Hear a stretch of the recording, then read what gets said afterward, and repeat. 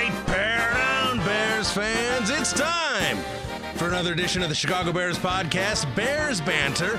Bill Zimmerman with you, and we are coming at you as we get ready for opening night in the NFL, where the Chicago Bears will welcome in the Green Bay Packers to kick off the NFL's 100th season. It has been a long time coming. I have been waiting for this day since Cody Parkey's double doink. I need to get that out of my head and get fresh football that matters with the Chicago Bears, and I cannot tell you how thrilled I am that Bears football is back. And we've got a guest today to preview the Packers game, and that's none other than Peter Bukowski.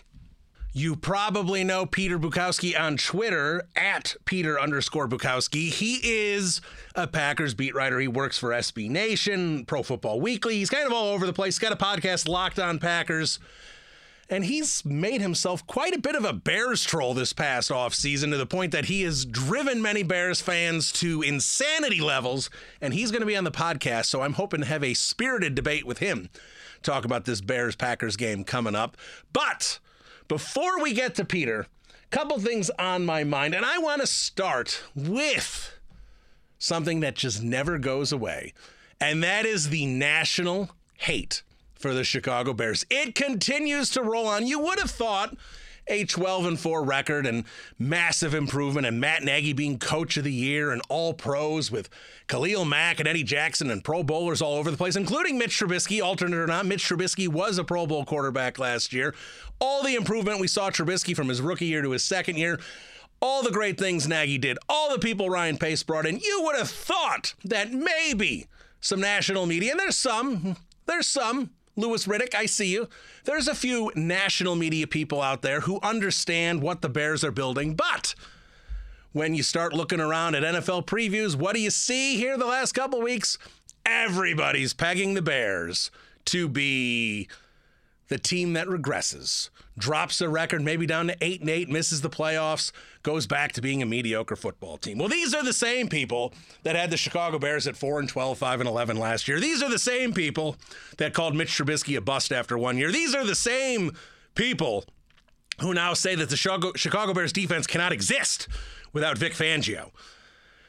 These people are people who can be ignored. That's exactly what these people are, because they're people who have a narrative about the Chicago Bears, and it's easy to form one because the Bears have been so bad for so long. It's just easy to assume that this team will not continue down the path it is to success, building a great team, hopefully a Super Bowl championship team, but definitely one that appears ready to contend for Super Bowls on a year in and year out basis.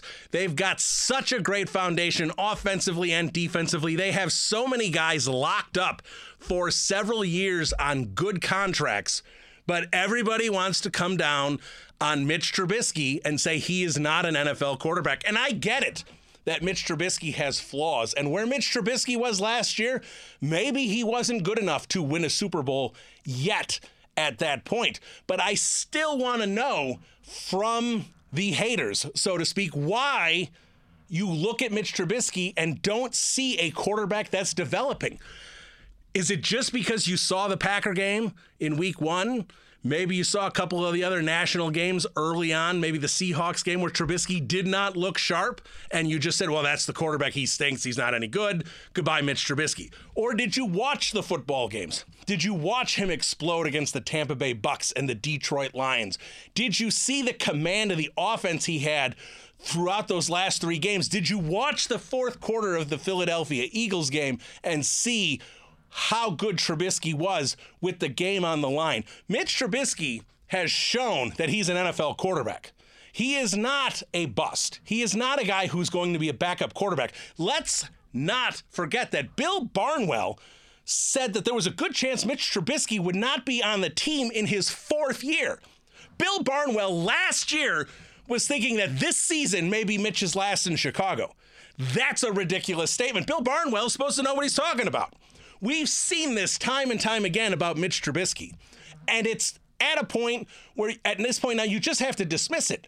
I would get worked up and worked up and worked up about all these people coming down on Mitch Trubisky. And I sit there, did you actually watch the game? What are you actually criticizing? But at this point, you just let it just shrug off your shoulders, because there's no point to engage in the constant criticism of Trubisky. That's completely unfair to him. Yes, he's got flaws. Yes, he needs help with his deep ball. Yes, he needs some help with some accuracy. But he's making better decisions. He's got a good command of the offense. The team loves him, and that should not be understated when you have a quarterback that the team rallies around and how much that can help the team. His ability to make plays with his feet, his escapability in the pocket. There are so many positives that you can see with Mitch Trubisky. I don't know why it is, well, let's just focus on one or two things and say that he's not going to be a good quarterback. How good is Mitch Trubisky going to be? I don't know. Brett Coleman does a great job with film breakdowns. He doesn't know where Mitch Trubisky is going to be. I mean, he said ceiling Steve Young, floor Alex Smith. Now, I'll take Alex Smith as the floor, but that is a massive gap for a quarterback that's got 2 years of tape under the belt, because he is inconsistent and he is difficult to figure out. But at least recognize what Trubisky can be and what he is already. And that's the problem with a lot of the national media, is I don't think they watch him closely enough. And maybe they saw the Rams game, they saw the Packers game, they saw the Seahawks game, and they saw the first half of the Eagles game, and they decided he can't play. And that's a ridiculous statement. But that is what continues to happen with this Bears team. Now, if Mitch Trubisky is the same quarterback he was last year, then we're going to have to, we have an idea of what kind of quarterback he's going to be. Maybe he'll continue to improve a little bit, but he's not going to probably get to those massive ceilings, because after, 3 years, 4 years, you kind of really know where your quarterback is and what he's going to be. But if Trubisky makes another step forward, and we've talked about it on this podcast a lot, that in a Andy Reid offensive system, that second year, we see a big jump. Carson Wentz showed you a big jump. Alex Smith showed you a big jump. Patrick Mahomes, his massive year last year was the second year in the Andy Reid system. We see this. So there is reason to believe that Mitch Trubisky will take a big step forward this year. He will make better decisions with the football. He will have a better command of the offense. And if that happens, the Bears offense will become a top 10 offense in the NFL. And with the defense being no worse than a top 5 defense in the NFL, you cannot be a top 5 defense and a top 10 offense and not be a top 10 team. Statistically, it's just impossible. So if Trubisky makes a jump, the Bears, despite a difficult schedule, which we all recognize as a difficult schedule, there's no reason to think that the Chicago Bears will not be 10-6, 11-5, 12-4, and right back in the playoffs. But let's move on from that, and let's bring in our guest. I mentioned him at the beginning of the podcast, SB Nation, Locked On Packers podcast. He is Peter Bukowski, and he joins us now. Peter, Bill Zimmerman, how are you today? I'm good. How are you? I'm excited for this. I'm doing very well. I'm excited for this too. And let's just get the cat out of the bag right away and just ask. Your persona on Twitter, your Packer coverage that you do and everything, do you purposely troll Bears fans on Twitter? I would say I do not tweet things. I do not tweet analysis that I think will, or that is false, or that is not true to who I am. There are certainly things that I will tweet specifically to poke the bear, so to speak. But I would never offer analysis that I didn't believe in specifically to troll Bears fans. Does that make sense? Yeah, that makes sense. So for example, you recently, I think it was maybe yesterday or the day before, put out a tweet that B.J. Goodson had a better PFF grade than Roquan Smith and Eric Hendricks. So you're not necessarily saying you believe he's a better linebacker than Roquan Smith. You're just going to throw out a statistic that you don't have to marry your name to and just rile up the Bears fans with that. Is that am I accurate in that assessment? Yeah, and what I'll say is in a situation like that, I just happened to be looking through the Pro Football Focus numbers, saw that he was higher than I thought he would be, and just thought, okay, who are some names that I can compare him to? you pick guys that you think your audience is going to know, and so it just was sort of, for me, it's icing on the cake that it would probably annoy some Bears fans that I would tweet that. What is always amusing to me is you get people who are mad that, like I said, I thought he was better. I was like, no, I even put it in the tweet. Take from this what you will. I mean, you should know that my tongue is sort of firmly in my cheek when I'm tweeting that. So you think Roquan Smith is a better linebacker than B.J. Goodson? Of course. Okay. Just making sure. I love Roquan Smith. I got a chance to interview Roquan Smith. I loved him coming out of college. I thought he would have been the perfect Packer, and when the Bears took him, it was I'll say, disappointing. All right, fair enough. So now, obviously, you've gone back and forth with Bears fans a lot this entire offseason, and of course, it's been culminating to what will be Thursday, Bears-Packers to kick off the NFL 100th season. And we'll preview the game a little bit here, but looking at the overall rosters, and of course Aaron Rodgers and a new coach and everything that the Packers have, and where the Bears are coming off of what was a surprisingly successful season, many people didn't see that coming. Coming into this year, which team do you expect better from this year? Who do you think will have a better season? Well, I think the pragmatic approach to that is to say, until further notice, the Bears are the favorite. We have to see what the Packers are. We have to see what this offense is. We have to see how big an upgrade guys like Za'Darius and Preston Smith are, how big an upgrade someone like Adrian Amos is, Darnell Savage. And can the cornerback stay healthy defensively? If Devontae Adams gets hurt and has to miss a couple games, can the offense keep going? What is Matt LaFleur's system going to look like? Can he call plays? There's so many questions around the Packers. I think when you look at the upside, you say, yeah, this can be an 11 or a 12-win team if everything goes right. But there are plenty of ways it can go wrong. And I think the same is true for the Bears. While I don't expect them to be a 12-win team again, I think they're going to come back to earth a little bit on defense. I don't know what to expect from their offense. I think until we see that Green Bay is definitely better or gives us hints that they are better, we have to operate on the premise that the Bears are the favorites as the defending champs. All right, and since you brought up LaFleur and Rodgers here, that's been, I think, the focal point of the national media is the LaFleur-Rodgers relationship. Rodgers had that quote several months ago about, I don't know why they would take audibling away from me kind of thing, which, of course, got everyone riled up. Is that relationship, do you think, better than it's being played out? Or do you think that that Rodgers, who can be difficult to coach, I think we would all agree with that, and maybe has earned the right to be able to call his own shots as one of the greats of all time, do you think there could be some conflict there? Well, you always think there could be conflict.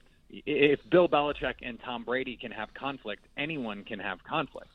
I think conflict is not inherently bad. What you want is constructive conflict, and you want competitive conflict. You want people who are butting heads because what they want to do at all costs is win. And what you don't want is you don't want conflict that is personal. You don't want conflict that is counterproductive to your team.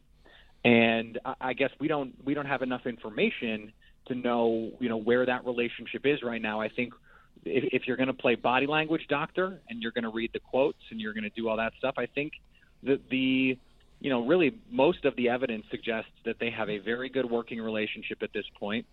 Matt LaFleur said earlier this week that Aaron Rodgers has total freedom at the line of scrimmage. And this is an offense where, you might have 2 or 3 plays called in the huddle.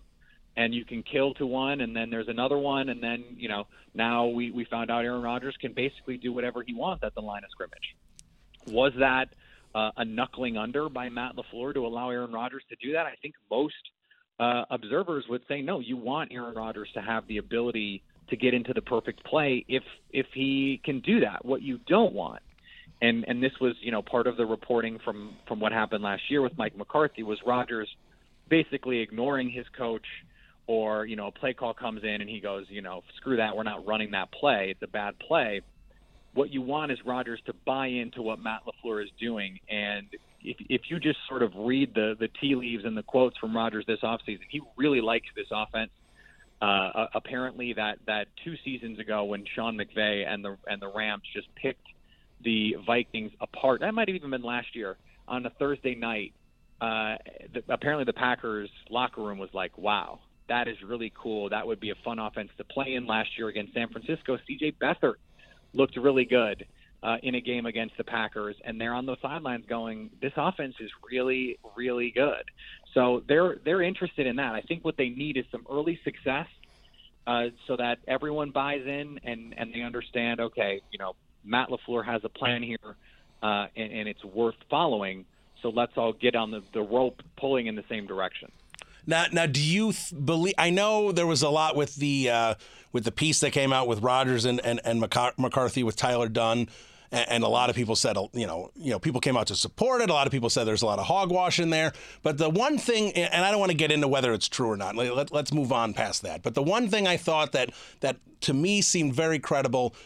Towards the end of the article, they talked about the new Packers brass and kind of how Rodgers basically had full reign with Ted Thompson. He could do whatever he wanted, and the Packers' new front office is kind of trying to rein him in and put together a team that they want and make sure that Rodgers is on board, but Rodgers isn't calling shots. Do you think that's accurate?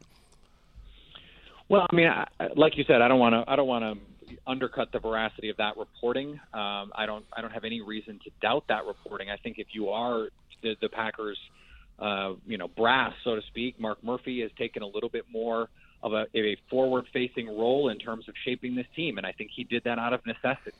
I think they were a little bit of a floundering franchise, and they admitted it much when they fired Mike McCarthy and then they hired Matt LaFleur.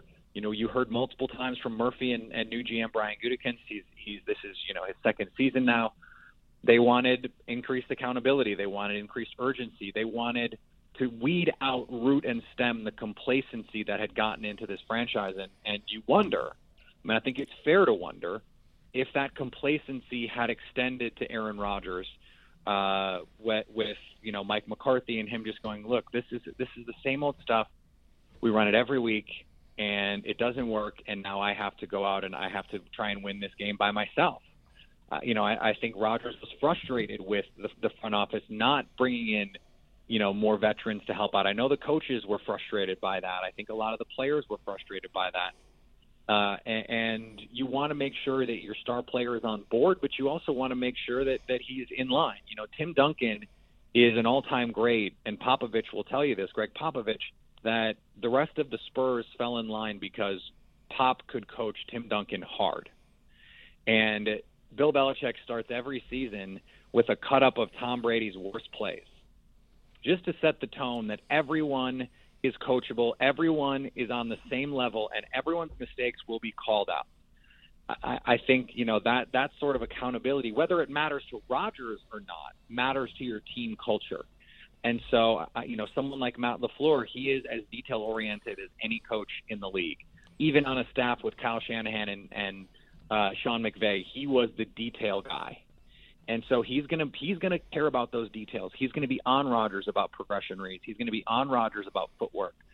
And I think as long as Rodgers is willing to say, I'm willing to do what it takes to make this team better and make them a Super Bowl contender again, I think that is where you can say, Rodgers has the potential to get back to that late career Favre play that Mike McCarthy brought out of him. There's some really nice symmetry there if Matt LaFleur is able to bring that out of him.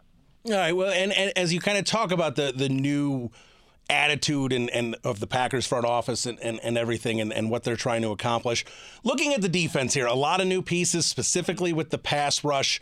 Do you think the Smith-Gary trio of pass rushing, do you think that's going to have a lot of success bringing pressure this year? Well, what I think it allows Mike Pettine to do is be a little bit more creative. And I think last year he was really hamstrung by a group up front that could not create pressure with 4 or 5 bodies. The Bears, they're so great on the back end because of what they can do post-snap disguising stuff in Vic Fangio's defense, because when you have Khalil Mack and Akeem Hicks and Leonard Floyd and guys who can get after the quarterback and you don't need to bring pressure, that makes it so much more flexible on the back end. Mike Pettine's defense, yes, he has designer blitzes, and they work, by the way. But what you need to be able to do is not blitz. So the Packers could not generate consistent pressure. When they were generating pressure, they were getting sacks. They had one of the best sack rates in football last year. What they didn't do is generate pressure when they weren't creating sacks. So Mike Pettine can dial up pressure. What they needed some help with was giving their secondary that extra split second to make a play on the ball or create that pressure that forces a quarterback to make an off-target throw or throw it before he's ready. When you can do that with just 4 guys, I think that allows Mike Pettine to be a little bit more creative on the back end with coverage disguises and doing some of the stuff that frankly Vic Fangio's defense does, and that is disguise pre-snap, disguise post-snap, and get quarterbacks guessing where pressure is coming from. When you don't have to bring pressure to create pressure, then it makes those blitz packages even more effective. So the hope, if you're the Packers, is that is the bigger impact, that you can just line up Za'Darius Smith against anyone and say he can win that matchup. And I think a lot of people do not know how good Za'Darius Smith was. He was someone that in the offseason I said, if Baltimore's not going to pay that guy, someone should, because he's really good. And it just happened to be the Packers that did that. I said that before free agency. I was said this is going to be the underrating signing of the season. I was surprised he got the money that he did, but I think he can be a really good player. And if the Packers secondary does stay healthy, this defense's ability to rush with 4 and create pressure with 4, to me, holds the key to this defense being, an upper half of the league defense. And I think that's fair, but specifically here, Za'Darius Smith, Preston Smith, we'll see how they work with Pettine. Now, Rashawn Gary, a rookie preseason does not make a career, but he has looked a little lost out there. A lot of people kind of questioned where the Packers took him. I think a lot of people weren't exactly sure if that was the right pick at the right time. Are you concerned with Gary for this season and moving forward? Well, it was a pick that I didn't love when the Packers made it. And, I went on my podcast and said so. I said so on Twitter, but I couched it by saying if you're going to take a swing in the top 15, take it on a premium position player, a pass rusher with supreme physical tools, and believe in your player development. Packers linebackers coach Mike Smith had Rashawn Gary as his top pass rusher in the draft. So, I think that speaks volumes about what the Packers thought about Rashawn Gary. He's not ready though. And he's playing a new position. Outside linebacker is not where he played. He played a lot of 6 technique at Michigan, where he's lined up and has to take on the tackle and or the tight end, basically the foundation of their run defense. And if you talk to his defensive coordinator at Michigan, he'll tell you, he did exactly what we wanted him to do, and that was free up other people to make plays, because we knew he was good enough to do it. We knew he was good enough to eat double teams and free up Devin Bush to make plays, and Chase Winovich and other guys. So it's going to be a work in progress for him as a pass rusher. That's where he, still needs some work. He is a really good run defender and has flashed a ton in practice.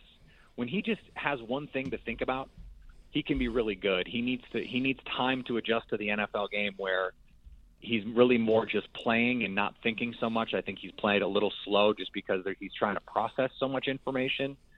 I think, we have to have a little bit of concern, because I felt like the pick was a reach, but this was a pick that you make with the understanding that you have Preston and Za'Darius Smith already on the team. You don't need him to come in and carry your pass rush. You need him to come in and just be a versatile chess piece for the Packers.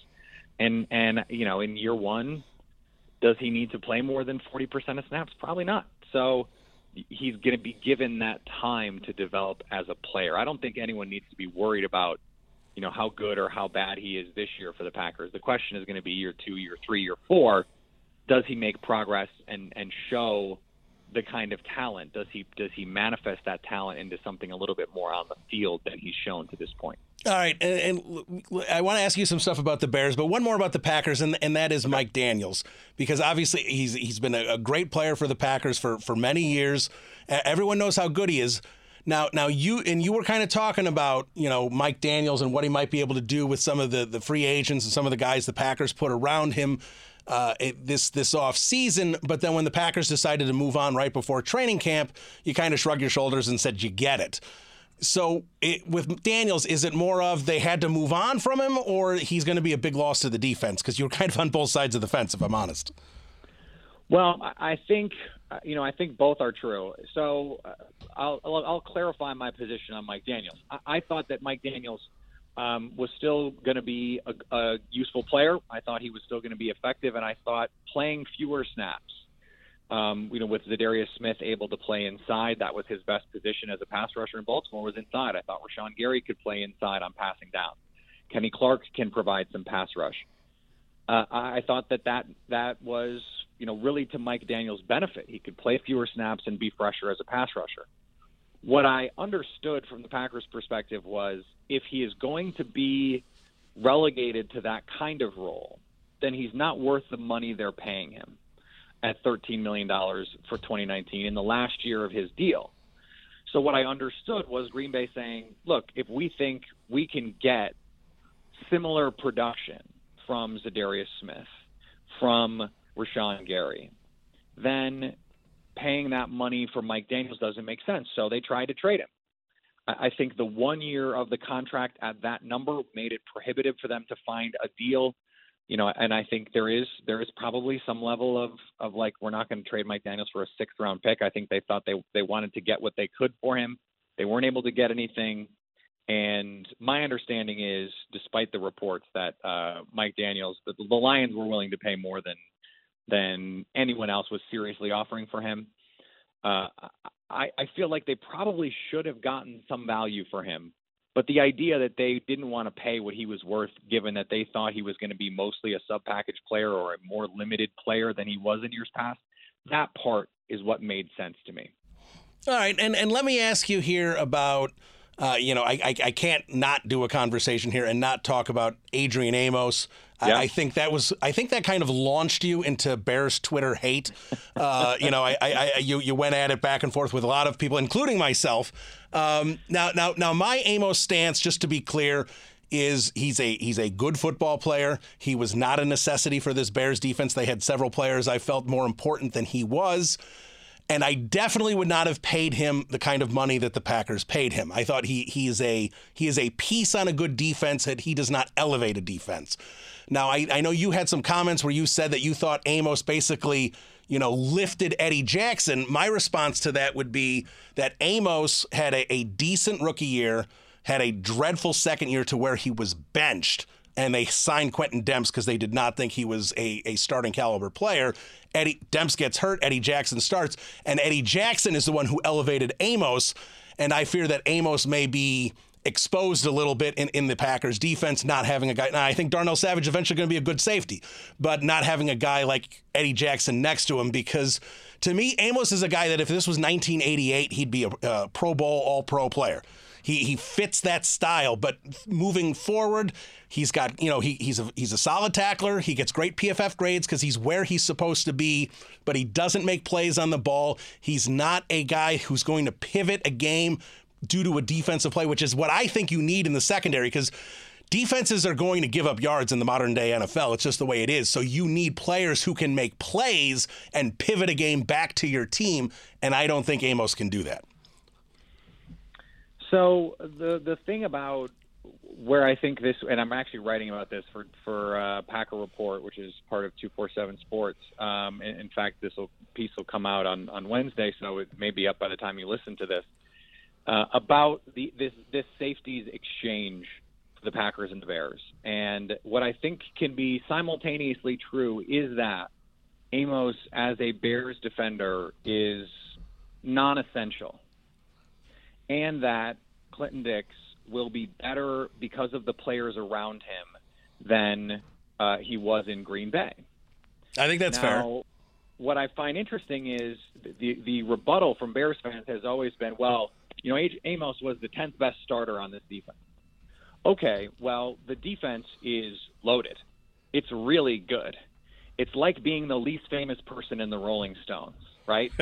Like you're still in the Rolling Stones. So, if he's Ringo Starr in the Beatles, I think you're okay. The difference is, I think that, Clinton Dix was the 10th best player on the Packers defense last year, and they were a bottom 6 defense.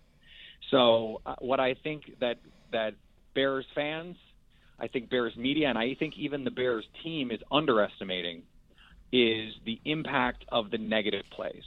Because the last 2 seasons, and I was a huge Clinton Dix fan, I thought he had all pro potential. He had a Pro Bowl season in 2016. And then, there are, Aaron Nagler who started Cheesehead TV. His sort of take on this is that from the game after Clinton Dix was announced as a Pro Bowler in 2016, he's just gone straight downhill. And the last 2 seasons, his tackling has been an abomination. He does not play physically at all. He takes poor angles. He gives up way more plays than he makes. And it's like, okay, I understand if you want to say a high variance safety is fine because, to your point, you're going to give up numbers. You're going to give up yards. That's just life in the NFL. My counter to that would be then why wouldn't you want a player like Amos who is going to limit those yards? He's not going to let 10 yards turn into 30 yards. Clinton Dix was so bad last year, despite the interception numbers, that 2 different teams gave up on him. That is not a place where you want to be as a player. And I don't see the defense around him adding enough to take away from the times when he's just going to take a terrible angle on the ball. And so when you compare him to what you're getting from Adrian Amos, what I meant when I said that Amos lifted Jackson was I felt like Amos always being in the right place at the right time, to your point, allowed Eddie Jackson to take some gambles. It allowed him to roam. It allowed him to read the quarterback's eyes and make those splash plays. That's where he is so, so, so good. I would never mean to imply that Eddie Jackson is great because of Adrian Amos. No. Eddie Jackson is just great. Amos allows him to be fully unleashed in a way that someone like Clinton Dix just won't. And so when I look at, Amos coming into the Packers defense, is he going to uplift them from the 26th or the 28th best defense and make them a top 14 defense? No. But can he be a steadying force in the secondary? Can he, on a defense that struggles to tackle consistently, be a consistent tackler? Can his steadiness open up opportunities for guys that I think can be stars like Darnell Savage and Jair Alexander? Yeah, I think he can do that. So I think it can both be true that Amos was expendable in Chicago and considerably more valuable to Green Bay, and the case that the Bears will not be hurt in a significant way by Clinton Dix because the players around him will elevate him, but that they downgraded in a not insignificant way, in a meaningful way, even if it doesn't mean that they suddenly go from the number 1 defense to like the 8th or 10th defense. Yeah, and look, and I think Bears fans recognize where Clinton Dix has flaws, and I saw him play, obviously, last season. He was dreadful with the Redskins. And I think, being back, with his friend Eddie Jackson and being surrounded by a lot of players and a team that has a lot of high energy and puts in a lot of work, that hopefully that's something that's going to play off on Clinton Dix. And if it doesn't, I do think, look, I don't love Deion Bush. I do think he's kind of a poor man's Amos and can just be kind of a steady, decent guy if Clinton Dix is a disaster. But I think that putting Clinton Dix in a position to succeed, which I think is what Pagano's going to try and do, is take advantage of what he can do well and make plays on the ball and try and put him in those positions where, they're going to shy away from maybe a Fuller or Eddie Jackson, and maybe Clinton Dix is going to be able to see more opportunities. I think that's where the Bears are trying. And if it doesn't work out, I think they've got a steady guy in Bush that can, keep it going. Bush had to play for Eddie Jackson, the last few games of the season, and he did an okay job. So I see where you're coming from, but I think where a lot of the Bears fans are, if you're talking about a couple million for Clinton Dix or $9 million for Amos, that's where the discrepancy is. Well, and I think it can also be the case, right, that Adrian Amos was not worth $9 million to the Bears, but could be to the Packers. When you're talking about his impact, I mean, I think it is probably the case that Amos was the 8th, 9th best, most important player on that defense.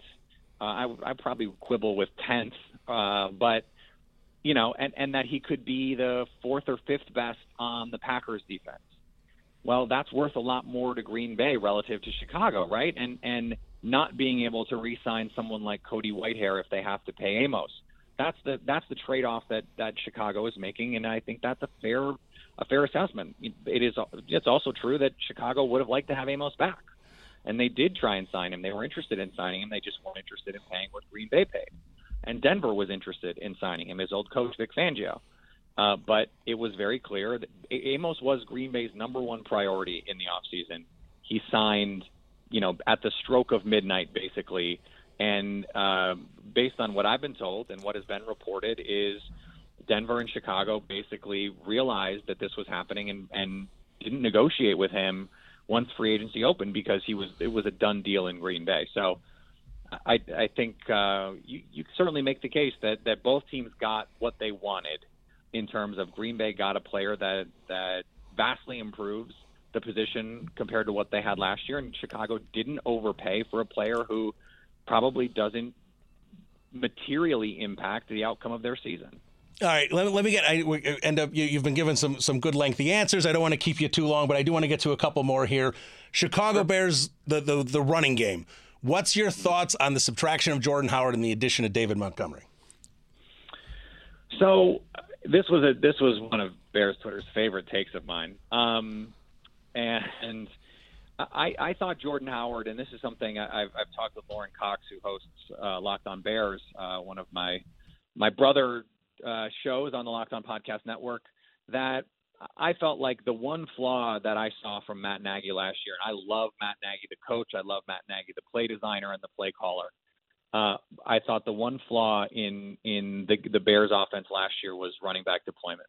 I felt like they could have used Jordan Howard more. I felt like they could have been less predictable. It's up to the coach to put his players in a position to succeed. And I just find it interesting that the defense for moving Howard was, he doesn't fit Matt Nagy's system, when he was traded to a team coached by Doug Peterson, who also comes from that Andy Reid offense. Now, they're not the same offense, but it's the same bones. And I felt like Tariq Cohen could have been getting the ball more. I felt like they could have handed the ball off more. I felt like, especially in the games that Chase Daniels played, I don't know how you justify throwing 36 and 39 times in those games when you have two capable running backs. I'm fascinated to see what plays out here for the Bears, because they spent really more effort than anything else on revamping their run game. They added Mike Davis, who is a fine-ish player. We talked about the trade of Jordan Howard, and then they traded up for David Montgomery. I am with analytics Twitter and the people who run the numbers on these things. I don't think running backs matter enough to justify spending on them. I would not have traded up for any running back, much less David Montgomery. And I have concerns about Montgomery as a player and his effectiveness in the NFL. I think they're going to feed him, and I think that's the right thing to do. I think he's going to make plays in the passing game. What I don't understand, and explain it to me if I'm missing something, but why spend an offseason adding players to subvert the impact of someone like Tariq Cohen, who I think, he doesn't have to be an every down player to be really impactful for your offense. I mean, why can't Tariq Cohen be Danny Woodhead? I don't see why, with as dynamic as he is, you wouldn't feature him a little bit more in this offense. You ask any Packer fan which player on the Bears offense terrifies them most. 90% of Packer fans will tell you it's Tariq Cohen. Well, and here's what I would say to that. And I think Cohen is a weapon. That's kind of how I look at it. Is he's not a running back per se. He's a weapon.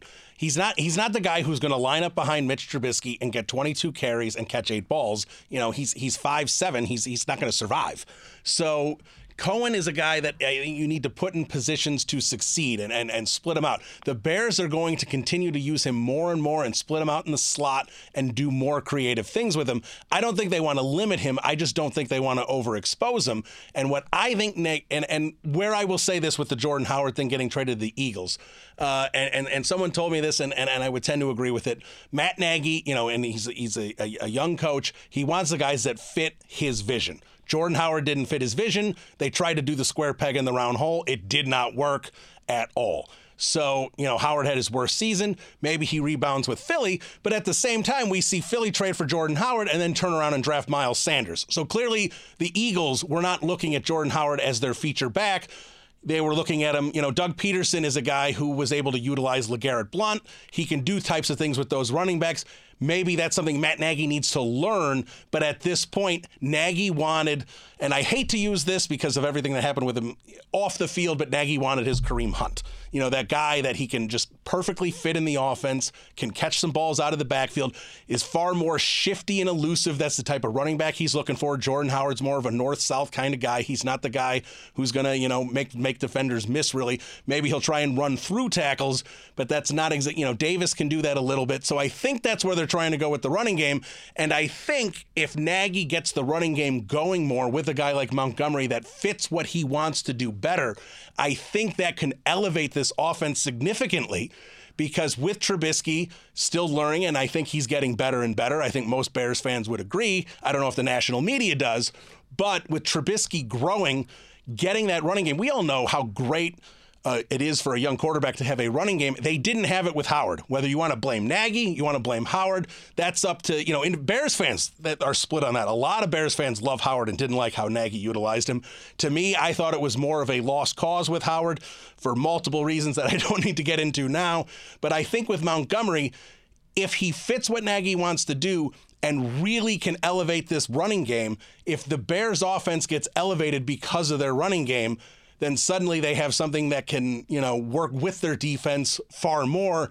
And whether or not they improve in terms of record, because 12-4 is tough to beat, they maybe even go 10-6 and 11-5, but they're a better team because of it.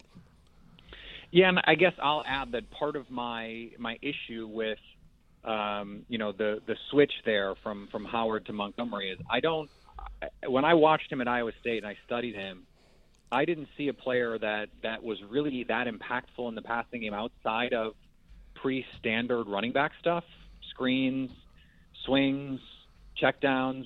He's not going to be Le'Veon Bell and get split out and do that kind of stuff, or at least that was not something he showed consistently at Iowa State. Now, I know that his coaches there said, he's one of the best route runners on the team. He has some of the best hands on the team. That's great. Then why didn't you use him more there? I felt like he was a pretty one-dimensional player in the same way that Jordan Howard was, which, I think that was something that I said that got taken out of context a lot. But I guess I don't see Kareem Hunt when I watch David Montgomery. I know a lot of other people do. So that was something I felt coming out of Iowa State. That had nothing to do with, him being drafted by the Bears. I thought he was one of the 5 or 6 best running backs in the draft. But there are people that thought he was the best running back in the draft. I didn't. So, my viewpoint on this and how much they're going to be improved in the run game is colored by the fact that I just don't think Montgomery is going to change their offense that much, because I just don't think he's an explosive player. I think if there's 4 yards blocked, he's going to get you 4, maybe 5, 6 yards if he breaks a tackle.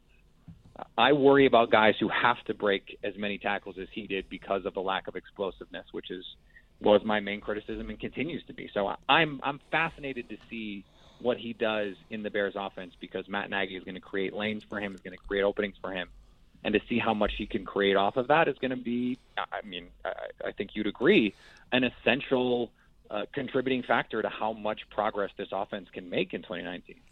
I agree 100%. Montgomery, the leap of Trubisky and the establishment of David Montgomery are the two biggest keys for the Bears offense this year. I just want to get one more with you, and that is Chuck Pagano, because when you were talking, coaching search for the Packers, and you kind of brought up Pagano, and you seem to be kind of positive, like that might be a potentially a good way to go for Green Bay. But as the Bears defensive coordinator, you seem to be pretty critical. So that's another one. It seems like you've been on both sides. So how about you clarify your stance on Chuck?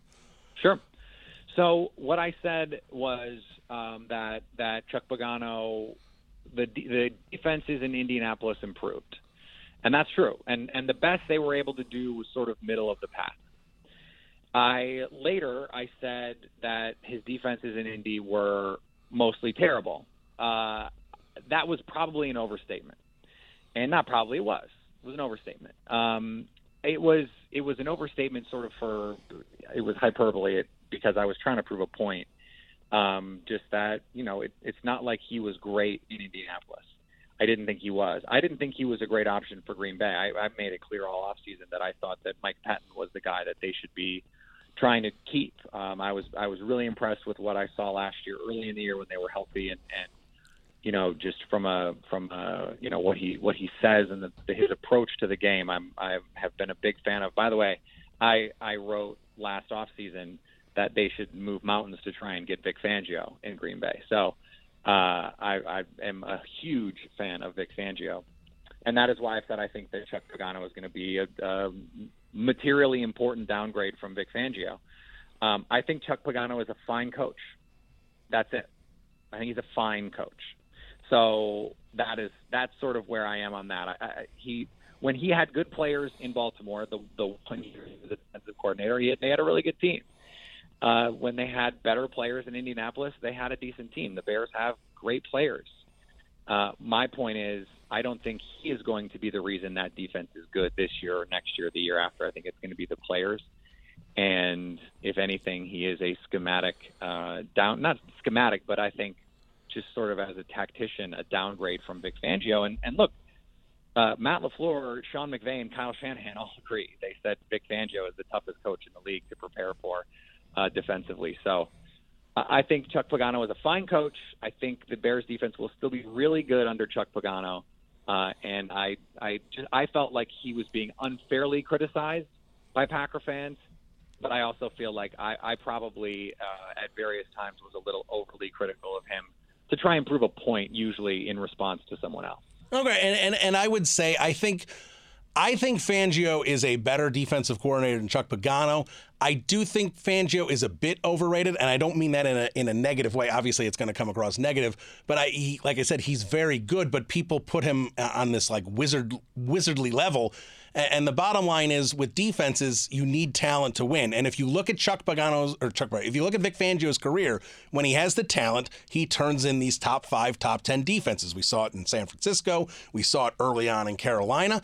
But when the talent's not there, when he was there with the Colts, when he was there with the Texans, when he was there early on with the Bears, his defenses aren't very good. So there's only so much you can do schematically if you're Vic Fangio. Now, Pagano doesn't have that scheme where the offenses are going to, he's not going to be able to disguise quite as much as maybe Fangio does or confuse an offense. But what he is going to do is he's going to be more aggressive. He's going to go after the ball more. He's going to go after the quarterback more. And with someone like Khalil Mack, with someone like Eddie Jackson, that could be a marriage that works just as well. So we'll have to see. But before I let you go, I got to ask, prediction. I'm going to put you on the spot. Soldier Field, Thursday night, the whole world watching. Who's winning? So I have said and will continue to say, as I said earlier in the show, I think the Bears are the favorites in the division, and that's why I think the Bears win on Thursday. But I won't be surprised if Green Bay wins. I think these teams are that close. I think it's going to be a close game. I think it's going to be a very fun game, and I think there's a potential that it is like 17-14, and I think there's also the potential that it's like 31-28. There are so many outcomes here. If the Bears are committed to the run game and they want to play that kind of slow it down, grind it out style of game, 17-14, maybe Green Bay's offense doesn't click right away. I think it's going to be tough to gauge either way because there's going to be so many unscouted looks. Green Bay is going to be, basically entirely unscouted because Aaron Rodgers didn't play in the preseason and Green Bay didn't really show anything. It's going to be fast in that first quarter. There could be a lot of points in the first quarter because Matt Nagy is going to have unscouted looks, and Mike Pettin is going to have designer blitzes, and Chuck Pagano is going to have designer blitzes, and it's going to be fireworks. It's going to be awesome, and I think the Bears win, but I think it's close. And like I said, I will not be surprised if Green Bay wins. All right, so there he is, SB Nation, Locked On Packers podcast, Peter Bukowski.